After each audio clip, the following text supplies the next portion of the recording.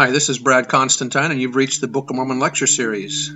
I've been teaching seminary and institute for the last 11 years, and this is an attempt to do a deep dive into the Book of Mormon itself. I'm hoping that you'll find this uplifting and edifying. This is not an official recording of the Church of Jesus Christ of Latter-day Saints, but every attempt has been made to be as doctrinally accurate as possible. So if you're ready for a deep dive into the Book of Mormon, here we go. Hi, and welcome back to this Book of Mormon podcast. This is going to be regarding 3rd Nephi, chapter 17 of the Book of Mormon. Before we get into this chapter, I just want to read a couple of introductory things. First of all, we know that what's happened so far is that Jesus has been teaching the Nephites. He's pretty much spent the day with them, showing himself to them, letting them handle his hands and feet, and teaching them the Sermon on the Mount. And so just want to read a couple of things about this particular chapter. Von Featherstone said, "Let me tell you the greatest experience I believe I have had in all my readings of the Scriptures, and I'm sharing something that is very tender with me. I remember the night that I read 3rd Nephi, the 17th chapter. That is when I discovered the Lord Jesus Christ, my Redeemer, the Lord of Lords, the King of Kings, my Savior, my personal Savior, and I believe that is where I finally found the description of the Savior as I thought him to be. I want you to know I was there. I wouldn't know any more surely if I had been there than I would know having read this book, and I promise you that vicariously every single young man in the church can read the Scriptures and have that same experience with all the prophets, and you can gain your own testimony, and it need not be pinned on someone else's coat sleeve. You can actually know. You can know that we have a modern prophet. Read his words, listen to him. This chapter 17, also gives us a really good insight into the heart of the Master, a tender, kind, and merciful Savior. The mercy he extended and the spiritual blessing he bestowed upon them also serve as a foreshadowing of his millennial ministry, when he will come in glory with healing in his wings to prepare for the ultimate triumph of the plan of salvation."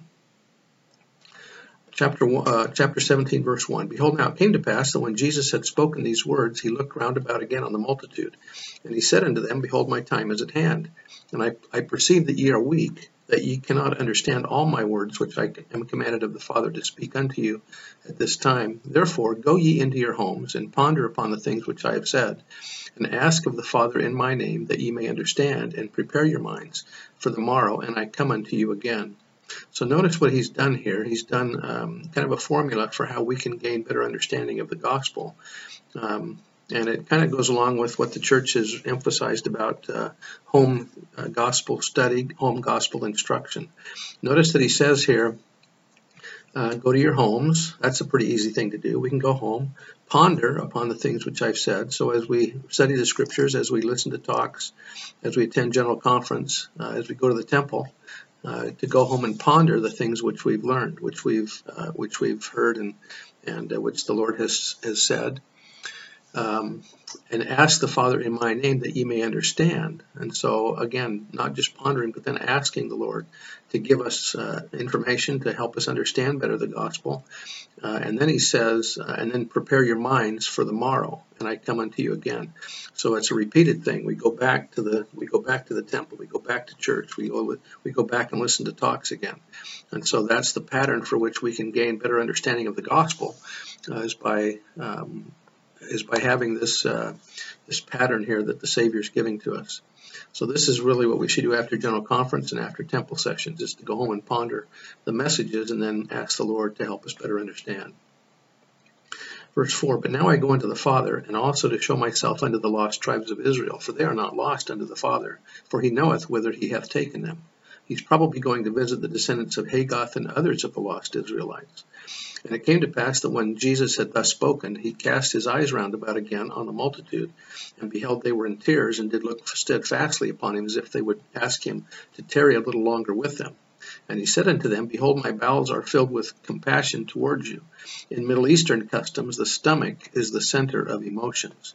In the West, we would use our heart, but in Eastern custom, it's the stomach or the bowels. And so this again shows that this is translated material from Hebrew, not a Western concoction. Verse 7, Have ye any that are sick among you? Bring them hither. Have ye any that are lame, or blind, or halt, or maimed, or leprous, or that are withered, or that are deaf, or that are afflicted in any manner? Bring them hither, and I will heal them. For I have compassion upon you. My bowels are filled with mercy. For I perceive that ye desire that I should show unto you what I have done unto your brethren at Jerusalem. For I see that your faith is sufficient that I should heal you. The healing was to better prepare them for additional teaching of the gospel. This way they won't be hindered by preoccupation with maybe some weaknesses or diseases that they have. This way they'll be able to be taught without any distractions. Verse 9, it came to pass that when he had thus spoken, all the multitude with one accord did go forth with their sick and their afflicted, and their lame, and with their blind, and with their dumb, and with all them that were afflicted in any manner, and he did heal them every one as they were brought forth unto him. Verse 10, and they did all, both they who had been healed and they who were whole, bowed down at his feet and did worship him. And as many as could come, for the multitude, did kiss his feet, insomuch that they did bathe his feet with their tears. Verse 11, and it came to pass that he commanded that their little children should be brought. So they brought their little children and set them down upon the ground round about him, and Jesus stood in the midst, and the multitude gave way till they had all been brought unto him. And it came to pass that when they had all been brought, and Jesus stood in the midst, he commanded the multitude that they should kneel down upon the ground. And it came to pass that when they had knelt upon the ground, Jesus groaned within himself. This shows his deep concern for all of God's children, and said, Father, I am troubled because of the wickedness of the people of the house of Israel. And when he had said these words, he himself also knelt upon the earth. And behold, he prayed unto the Father, and the things which he prayed cannot be written. And the multitude did bear record who heard him. And after this manner do they bear record, that the eye hath never seen, neither hath the ear heard before so great and marvelous things, as we saw and heard Jesus speak unto the Father. And no tongue can speak, neither can there be written by any man, neither can the hearts of man conceive so great and marvelous things as we both saw and heard Jesus speak. And no one can conceive of the joy which filled our souls at the time we heard him pray for us unto the Father. And it came to pass that when Jesus had made an end of praying unto the Father, he arose. But so great was the joy of the multitude that they were overcome. And it came to pass that Jesus spake unto them and bade them arise, and they arose from the earth. And he said unto them, Blessed are ye because of your faith, and now, behold, my joy is full. And when he had said these words, he wept. Jesus wept for joy, like Joseph wept for joy on seeing his brothers again. Bruce C. Hafen said, he wept, he who had descended below all things, the man of sorrows, he who bore all our griefs. The height of his infinite capacity for joy is the inverse mirror image of the depth of his capacity to bear our burdens. So it is with the enlarged caverns of feeling within our own hearts. As the sorrows of our lives carve and stretch those caverns, they expand our soul's capacity for joy. Then, when the man of sorrows turns our bitter tastes to sweet, our joy and his will fill the widened chambers of our hearts with what the Scriptures call fullness. That is when we have accepted his atonement and love with such completeness that his purpose for us is fully satisfied. Then will we know that we were made for this. Then we will know where and why and to whom we belong, for he satisfieth the longing soul and filleth the hungry soul with goodness. Continuing verse 21, and the multitude bare record of it, and he took their little children one by one, and blessed them, and prayed unto the Father for them.